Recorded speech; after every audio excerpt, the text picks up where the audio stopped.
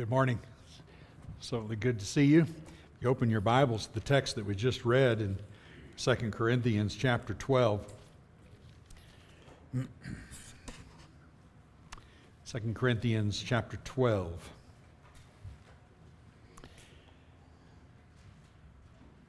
I've been impressed in my studies lately to notice that the word boasting is used 32 times in the 2 Corinthian letters. 1st and 2nd Corinthians, 32 times Paul talks about boasting. Now that ought to intrigue us. We ought to be saying, what is that about? And I think that's really significant to understanding what it means to be a disciple of Christ. It is foundational for discipleship. And without an understanding of what it means to boast in the Lord, I think we miss the true meaning of following Christ and what it means to follow Him and live our lives in honor of Him. This is a key phrase in the book, and in fact, I think 2 Corinthians, as some of us have talked about before, has been a very neglected letter. We are pretty acquainted with 1 Corinthians, but 2 Corinthians is quite different for us, and it is a difficult letter in many ways. But it is especially difficult when we come to this point of Paul talking about it, what it means to boast in the Lord. And so let's talk about that this morning. It has impressed me as I have studied it this past week and changed how I looked at some things, and that's what I want to share with you this morning. As most of you are aware, 2 Corinthians, in fact, the Corinthian Christians had been beguiled, Paul's use of the term, had been beguiled by a group of false teachers.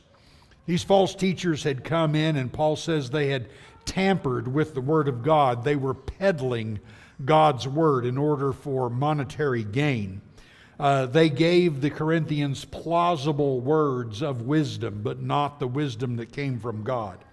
They used disgraceful and underhanded ways in order to promote themselves, even to the point of calling themselves super apostles and much greater than the apostle of Paul or the other 12 apostles. Their message would be considered today a gospel of health and wealth. Follow them and you will live the good life. You will be able to find all kinds of popularity. You'll be able to take care of yourself. You'll be able to enjoy the culture around you, enjoy the way life should be enjoyed. And that was the message. And therefore, Paul presents a different message. Their boast was in themselves. Their boast was what they attained. Their boast was in their talents. And Paul turns that around on them. This whole section begins with the idea that Paul comes to what I would call a triumphant argument at the end of 2 Corinthians. And you can see in chapter 10 and verse 17 and 18, as he brings this to an end, he says, "Let the one who boasts boast in the Lord, for it is not the one who commends himself who is approved, but the one whom the Lord commends." And then Paul goes on from there and begins to contrast what it means to boast.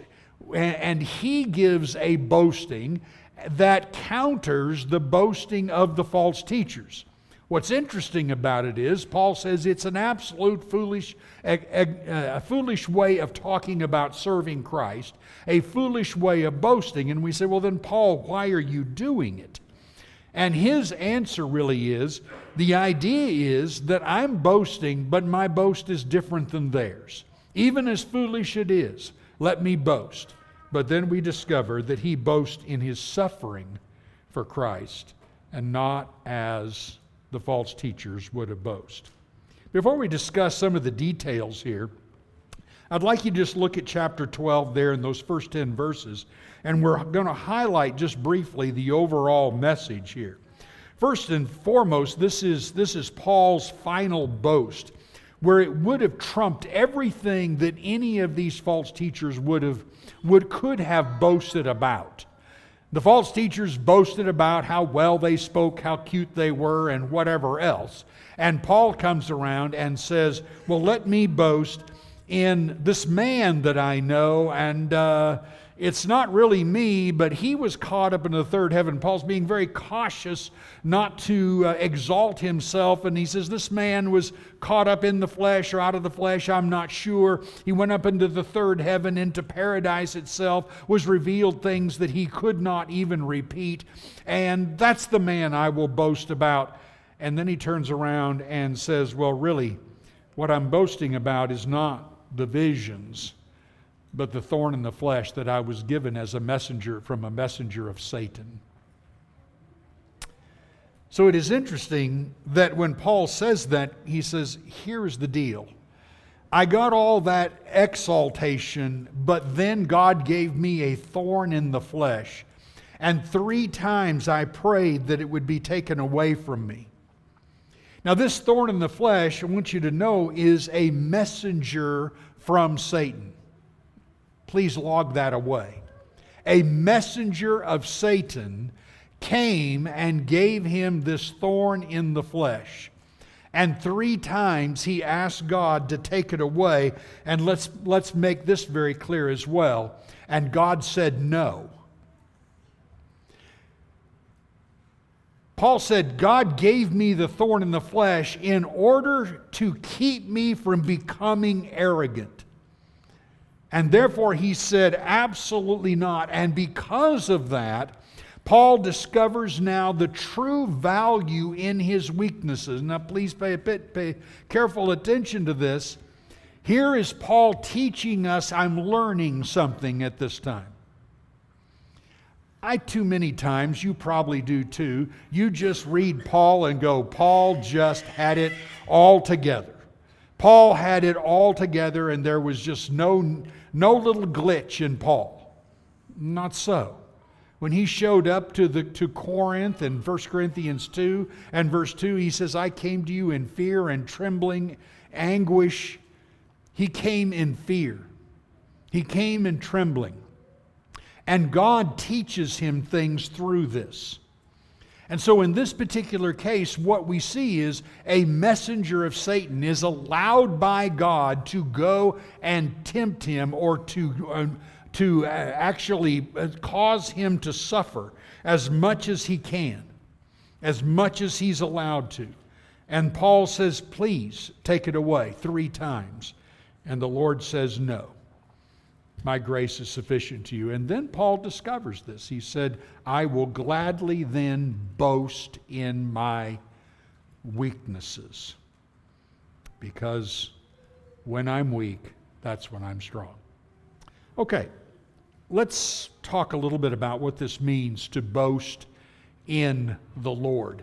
The phrase is used twice in Paul's letters to the Corinthians. It's used first in chapter 1 and verse 31 of 1 Corinthians, and then it's used in 2 Corinthians chapter 10 and verse 17, which means the 2 letters are bookended by the idea of boasting and boasting in the Lord. And 32 times in between, he speaks of boasting one way or another, either the false and foolish boast of the false teachers or the boast that should be given, the boast in the Lord. This came from Jeremiah chapter 9 verse 23 and 24, which gives us a good definition of what it means to boast, and the right way and the wrong way. Thus says the Lord, let not the wise man boast in his wisdom, let not the mighty man boast in his might, let not the rich man boast in his riches, but let him who boasts in this, boast in this, that he understands and knows me, that I am Lord who practices steadfast love, justice, and righteousness in the earth, for in these things I delight, declares the Lord. Notice the opposite of boasting in the Lord. It's either boasting in one's strength, one's intelligence, or one's wealth. Those are the 3 things that people still boast in today. That's the idea. Watching a football game last week, a guy went in and he sacked the quarterback, and he turns around and he goes, Where are we boasting in? I'm strong. I leveled this guy. I'm strong. Well, that just epitomizes humanity. And Paul says, and the Lord says, look, in the context of Jeremiah, Babylonians are outside the walls. You boast in how smart you are and you think you're going to get around this. You boast in your defenses and your strength and you're going to die. You boast in your intelligence and you're going to die. And you think you have all this money and somehow you're going to buy your way out of this and you're going to die. Let the one who boasts boast in the Lord, because the Lord is the only one who can deliver you. Stop and think about where you put your confidence. Let's change the word boast to confidence. It's used interchangeably in scriptures. You'll see it in Philippians chapter 3. What do you have confidence in this life? Where do you gain your confidence, whether it's in your job or what you own or your ability to work things out in your mind? Where is your confidence? Where is your boast, in other words? When it's all said and done, your only hope of escaping the tragedies of life and going through those things to be exalted and in glory with the Lord is the Lord Himself. Nothing else is going to come to your help. Judges chapter 10, we see the picture of the Israelites taken into bondage, and they had been abused for 18 years, and they had been worshiping all kinds of idols, and they finally turned to the Lord, and the Lord says, go away. I've helped you every time. Now just go ask your own idols and gods to help you. Whatever we put our confidence in, that's what we're asking to deliver us when the time comes that we need help. And it's not going to be there from God if that's where our confidence is. And this is the foundation for what Paul is emphasizing here. Now, for Paul in the Corinthian letters, boasting in the Lord is seen in a broader sense than, okay, you're about to get attacked. Who are you going to put your trust? It's giving up control in our life. It is dependency completely and totally upon the Lord. Now, think about what that means to give up control, especially when threatened by severe trials or threatened with things that you cannot do anything about. All right, we're going to spend the rest of our time here primarily in looking at 1 Corinthians chapter 1. And I want to just look at three main points here. 1 Corinthians chapter 1 and beginning at verse 17. If we can understand this, we'll see the foundation of what Paul is emphasizing here in the text. 1 Corinthians 1 and verse 17. Paul says, "For Christ did not send me to baptize, but to preach the gospel. And not with words of eloquent wisdom, lest the cross of Christ be emptied of its power. For the word of the cross is folly to those who are perishing, but to us who are being saved, it is the power of God." Now, we'll stop right there. Just notice first, verse 17 and 18.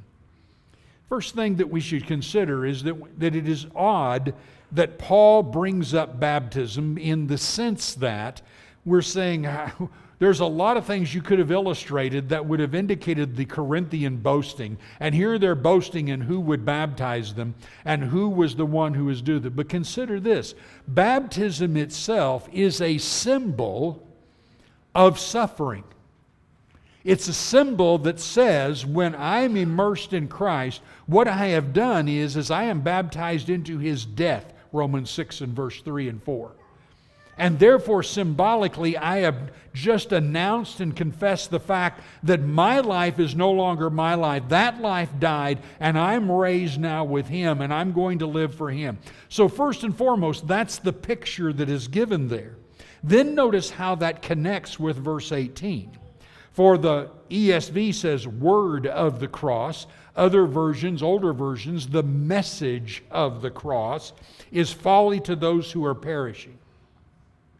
Why would you suppose that the message of the cross is folly? Well, because it tells me how I have to live.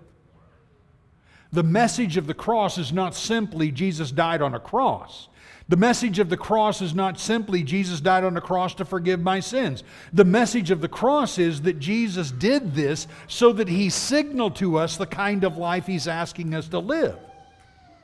That's probably the hardest things for us to get in our mind, because we have concentrated for so long just on what Jesus died for. He died for the forgiveness of my sins, and then we don't make a life connection to what He's asked us to do. The message of the cross was folly to these people because it was demanding that they live this way, that they follow Him. And we know that simply from what Jesus said in Matthew chapter 16, when He says, and if you're going to follow me, you have to take up your cross, deny yourself. It indicates the kind of life that has to be lived. In verse 22 and 23, Paul says, For the Jews demand signs, and Greeks seek wisdom, but we preach Christ crucified, a stumbling block to Jews and folly to Gentiles. Why would this idea of Christ crucified be a stumbling block to the Jews and folly to the Romans and to the Gentiles? It's because it doesn't exalt them. If it doesn't exalt me, I don't want to do it. If it doesn't bring me something, I don't want to do it. There's the opposite then. Where is my boast? Where are my accomplishments? What am I trying to prove in this life? They go, I'm not looking for a Savior that goes to a cross, because that means I have to be that disciple. I have to follow Him. I have to live that way. In verse 27 through 31, he says, But God chose what is foolish in the world to shame the wise. God chose what is weak in the world to shame the strong. God chose what is low and despised in the world, even things that are not, to bring to nothing things that are, so that no human being might boast in the presence of God. You remember the story of Naaman the leper? So Naaman is dying of leprosy. He's the great captain of the Syrian army. He finds out that a prophet in Israel can heal him of his leprosy. He grabs all of his army and he gets on his chariots and he pulls up to the house of Elisha, Elisha, right?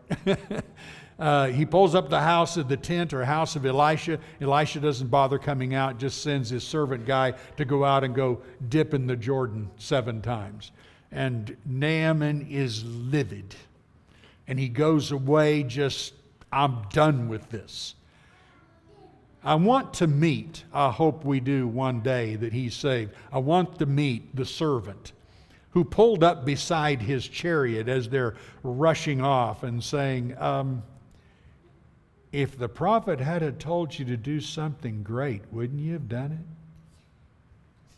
it? You see, Naaman had said, well, I thought he was going to come out and call in the name of the Lord his God and just puts his hand over the leprosy and voila, it's gone. Why couldn't I dip in a fancy river? Why couldn't I climb a big mountain? Why couldn't I do something great? Because God chose the weak things of the world. Go dip 7 times in that muddy Jordan River. Let's see how much faith you have now. Let's see where you're going to put your honor and your boast and your glory now. I wonder how embarrassing it was to Naaman, in front of all his men, all gallant men, to walk out into that river and dip in that muddy Jordan 7 times. And each time come up and look over at the shore at them and look at the leprosy and wonder if the 7th time was going to do the trick. But it humbled Naaman. Because his salvation came at that point, it humbled him. He went back to Elisha. He came back with gold and silver. Let me pay you. He says, nope, not the way this works. He says, could I have a load of dirt? So when I go back to Syria, I can bow down to God on the dirt that God made in Israel.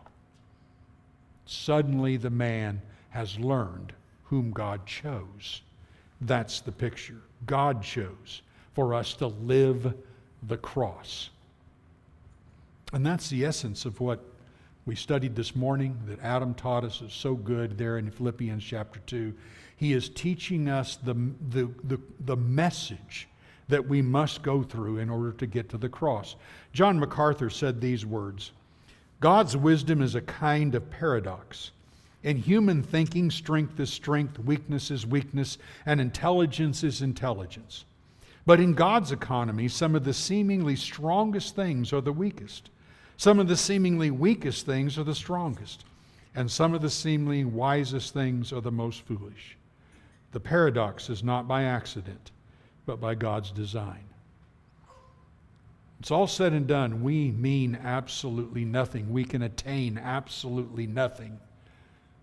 He is the one, and only through Him do we have anything. And every time we try to take control, we are saying, God, I don't need you. And this is played out in some very, very serious ways. So here is how Paul talks about the picture of what it means to boast in self as opposed to boast in the Lord. Look at chapter 4 and of 1 Corinthians, and notice beginning at verse 8. Paul says, "Already you have all you want. Already you have become rich. Without us, you have become kings. And would that you did reign so that we might share the rule with you. For I think that God has exhibited us apostles as last of all, like men sentenced to death because we have become a spectacle to the world, to angels and to men. We are fools for Christ's sake, but you are wise in Christ. We are weak, but you are strong. You are held in honor, but we in disrepute. To the present hour, we hunger and thirst.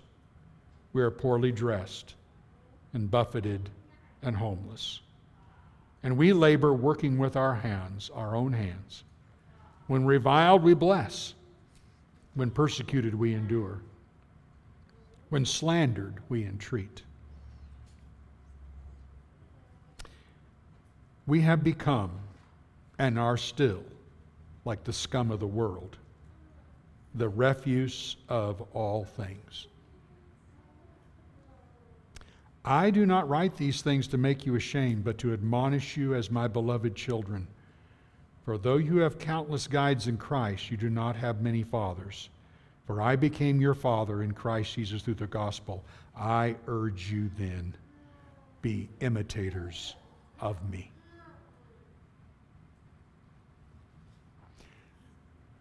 Boasting in the Lord indicates that's the willingness we have and the way we are willing to live. That it is not about what we attain in this life. It is not about what we can be to the world. Paul goes on in chapter 2 of 2 Corinthians in verse 14 through 16. Paul says, we have become captives in Christ's triumphal procession. Simple phrase until you look at it from a Roman point of view. Jesus took us captive and is parading us through the world. In the parade, in order to glorify God, some of us will die. That was the Roman captive. In the parade, some of us will not die. But either way, we are used as those who are fragrance to the world through the gospel of Christ, to some to life, from life to life, from some to death to death. We are given over to Him as His captives. In chapter 4 of 2 Corinthians, Paul says, we are nothing but jars of clay in which a great treasure is given. And in verse 8 he says, as the result of that, we are afflicted in every way, but not crushed, perplexed, but not driven to despair, persecuted, but not forsaken, struck down, but not destroyed, always carrying in the body the death of Jesus, so that the life of Jesus may also be made visible in our bodies. For we who live are always being given over to death for Jesus' sake, so that the life of Jesus also may be manifested, made visible in our mortal flesh. So death is at work in us, but life in you. Do you carry the body of Jesus around? Do you carry the death of Jesus around? Are you given over to death so that the life of Jesus can be seen in your body? That's what he's telling us here. We carry this valuable treasure, but we are nothing but jars of clay, willing to break the jar so that the treasure can be seen. And lest you think Paul was only talking about himself, in chapter 5 and verse 14 and 15, he continues the picture when he says, the love of Christ controls us because we have concluded this, that one has died for all, and therefore all have died. And he died for all, that those who live might no longer live for themselves, but for him who for their sake died and was raised. The picture he keeps giving through the letter is that you and I, in order to serve him, die so others can live. That's the picture. We would rejoice and gladly boast in our weaknesses, is the picture he gives. Now, let's conclude. Back to chapter 12 of 2 Corinthians. Notice 3 times this phrase used. First in chapter 11, verse 30. If I must boast, I will boast of the things that show my weakness. Chapter 12 and verse 5. He says, on behalf of this man I will boast, but on my own behalf I will not boast except in my weaknesses. Chapter 12, verse 9. And he said to me, my grace is sufficient for you, for my power is made perfect in weakness. Therefore I will boast all the more gladly in my weaknesses. 3 times Paul emphasizes, I'm going to boast only in my weaknesses. If I must boast, that is where I will boast. Please ask yourself this question. Anyone boasting in the defeat that you went through the last trial? Anybody boasting in a present trial that is wearing you down to the point where you say to yourself, I don't think I can take it another minute or another day? Anyone boasting that you prayed for deliverance and God said no? Anyone boasting about how difficult and inconvenienced you are to serve others and to serve God? Anyone boasting about how time-consuming it is to be a Christian and to give up your life? That's a different boast, isn't it? That's a different look altogether. Anyone boasting, especially when God says, I'm asking you to die so others can live. Anyone boasting? That is an entirely different look at this. Again, go back to verse 7. After Paul says, I will gladly boast in these things, he tells us that the thorn was to keep him from becoming arrogant. What does it mean to become arrogant? It's relying on self. It's saying that I can do this on my own, so please take the thorn away and let me do it. No, God says. You're not doing that. My strength is what you need. My power is what you need. You think there's anything more difficult than giving up control of your life? I can't imagine anything more difficult, and yet God insists on control. You say, how am I going to give up my control? There's only one way it happens. It happens through trial. It happens through suffering. It happens through weakness. It's not simply that, though. It happens through following Him, as the Hebrew letter would say, following Him in suffering in order to get to glory, and not complaining about how hard it is.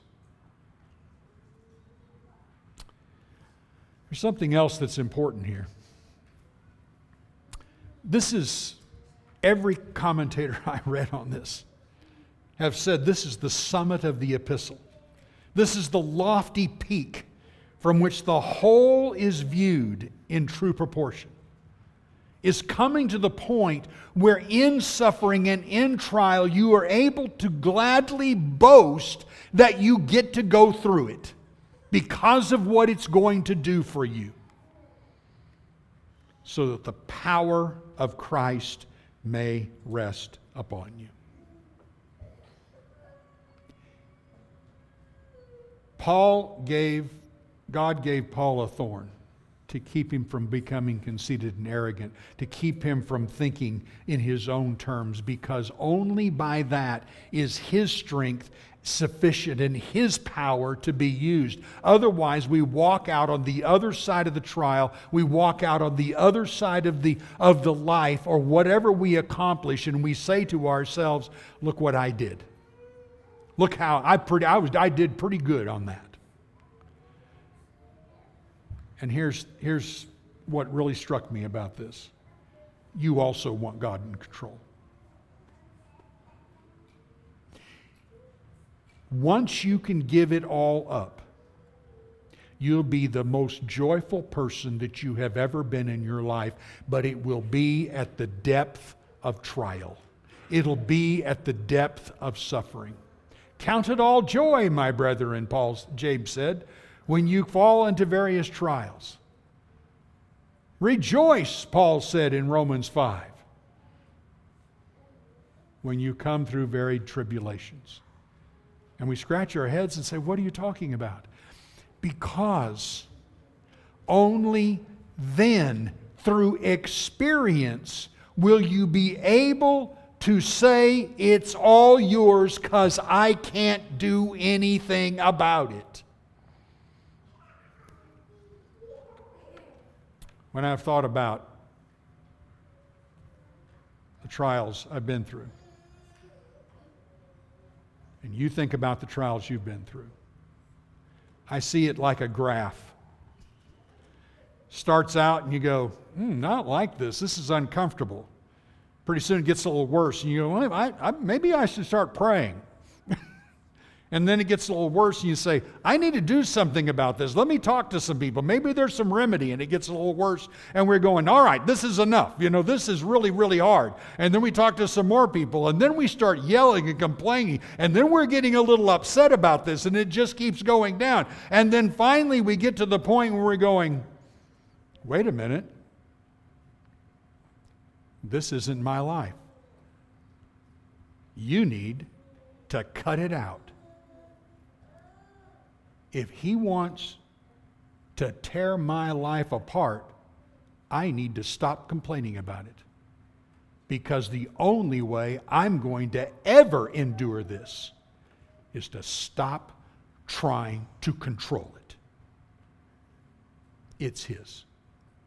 And then, and only then, can you say, I will boast in the Lord. Because I have confidence in what He will do, not what I can do. The tough part about this is we all want Him to be in control, but we cannot just theoretically. Can't you just see Paul? Hey, God, could you just Could you just come and have a conversation with me and say, okay, now look, Paul, I'm giving you some great things here. You're really exalted. You're going to write 13 letters in the New Testament. You're going to just be the greatest apostle that ever was. So please just don't get arrogant about it. I'm going to catch you up into third heaven. I'm going to show you things you can't even tell other people. But don't get arrogant about it. And Paul says, impossible. So he sent me a thorn. And he wouldn't take it away.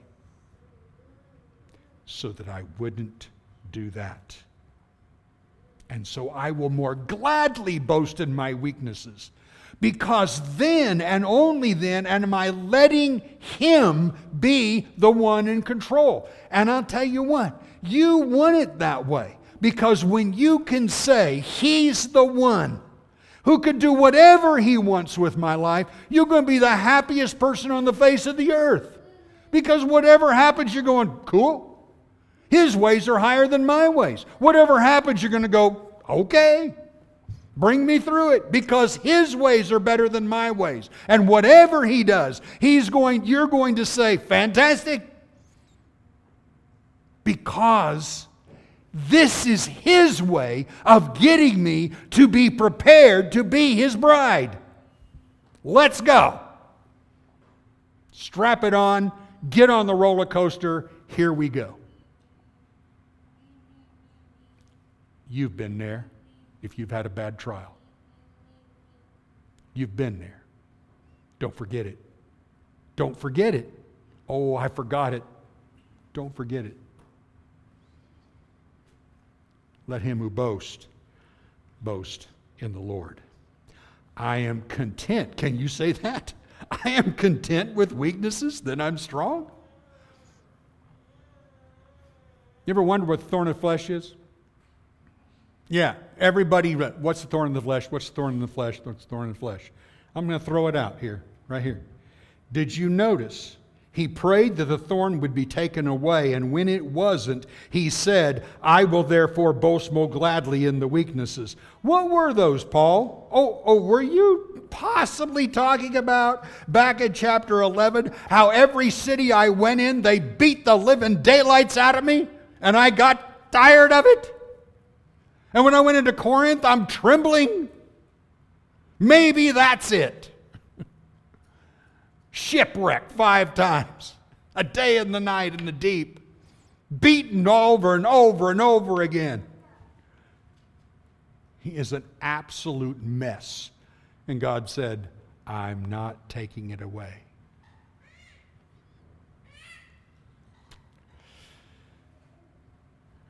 How did Paul reach that summit peak?